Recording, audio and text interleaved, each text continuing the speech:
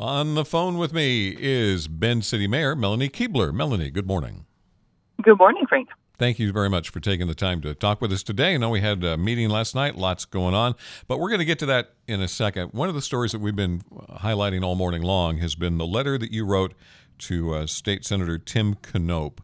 And I'm going to do a quick excerpt from that. Paragraph number 2, you said, quote, "We understand there are bills that you oppose, but as an elected official, you have a duty to be involved in negotiating those bills and vote against them if you ultimately can't support them. Shutting down the entire legislative process puts policies your community needs at risk." So tell me more about that letter.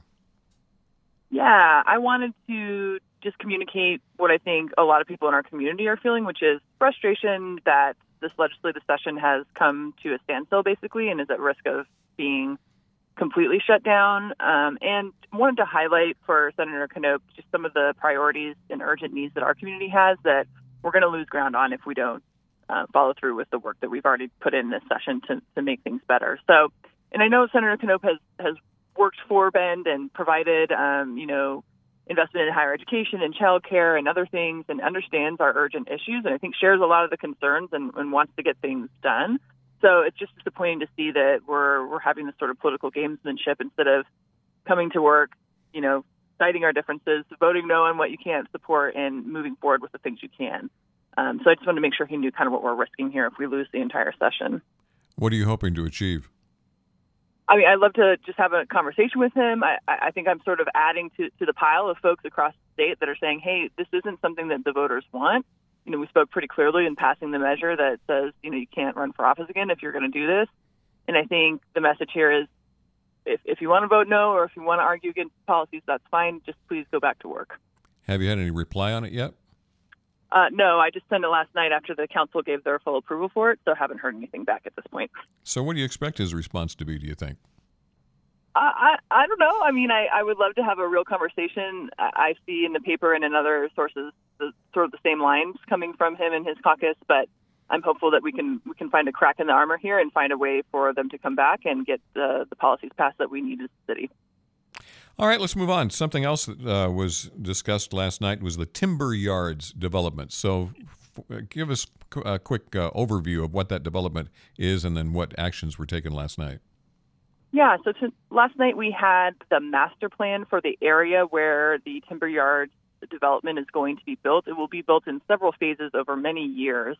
So this was setting the stage by providing a master plan that shows the general idea of where they're going to put the housing and other things they're developing, as well as showing the transportation. There's going to be a big upgrade to the transportation system in that area, a couple of roundabouts and some safe crossings and a bus stop and all those good things. And it's really taking a piece of dirt that's been sitting there in the old mill area and turning it into a really dense, vibrant urban development. So I'm excited to see that move forward.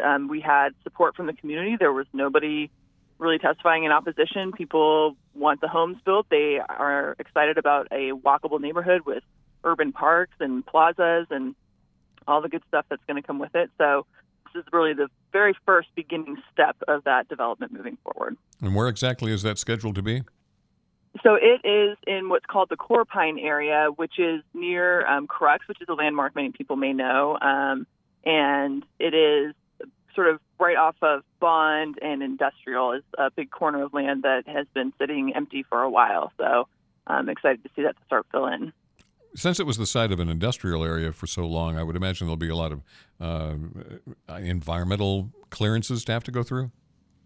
I'm not sure that there will be a lot. I think it was a particle board factory, and I know that whoever the developer will, obviously have to go through making sure the site's cleaned up and ready for development. From my understanding, that's not a huge barrier, and they're ready to get going at this point. Okay.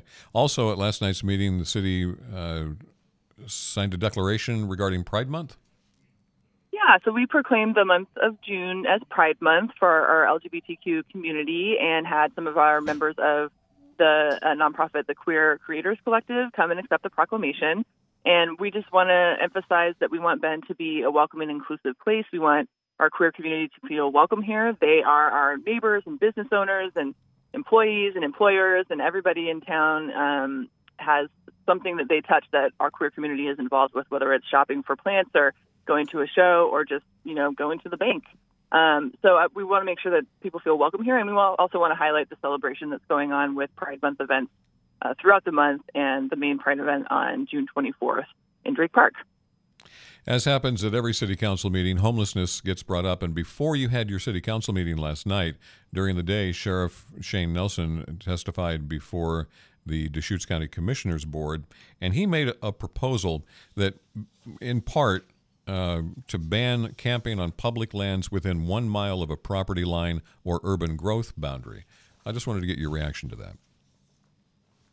Yeah, I was able to watch a little bit of that meeting, not the whole meeting. And I think my perspective is, when we looked at regulating our right-of-way and putting in a camping code in Bend, we used a pretty deliberative process. It was a process that invited community input. We had roundtables. We had several council meetings to talk through each part of the code to make sure it was matching up with our values and goals, and also matching up with what we legally can and can't do. So if the county is going to be embarking on this process, I want to make sure that I would encourage them to do a robust process to allow for community input, and to make sure that they are not simply reacting, but are being very thoughtful and comprehensive about how they implement any type of code that's going to move people around. It was disappointing to hear some comments at that meeting just that appeared to be a little dehumanizing, or sort of making an us versus them sort of thing. And it's just important to remember the folks living out in our public lands. They are part of our community, and just moving them around isn't going to solve the problem. So I think there needs to be a comprehensive approach.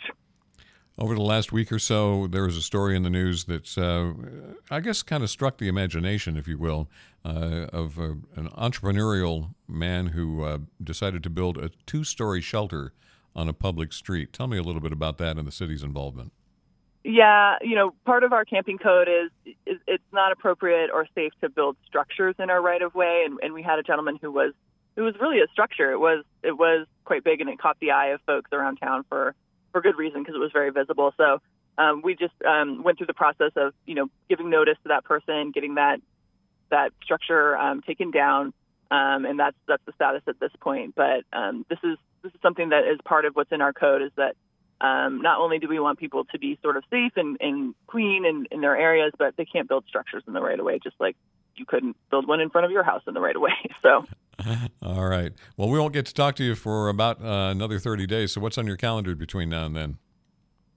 Yeah, we've got another council meeting in June, and then we don't meet at the beginning of July, so we'll actually have a break and then have another council meeting at the end of July. We're having a joint meeting with our Parks Board next week to talk about the Mirror Pond. There's been a study about fish passage at the dam, so we're going to meet together and talk about that and any kind of next steps that are coming from that.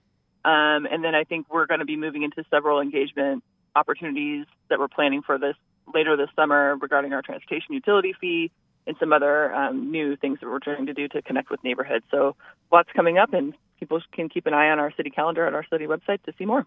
Well, I really appreciate you taking a few minutes with us here this morning, Melanie. Thank you very much. Yeah, thanks, Frank. Have a great day. Melanie Kebler, City Mayor of Bend, here at FM News 100.1 and 1110 KBND.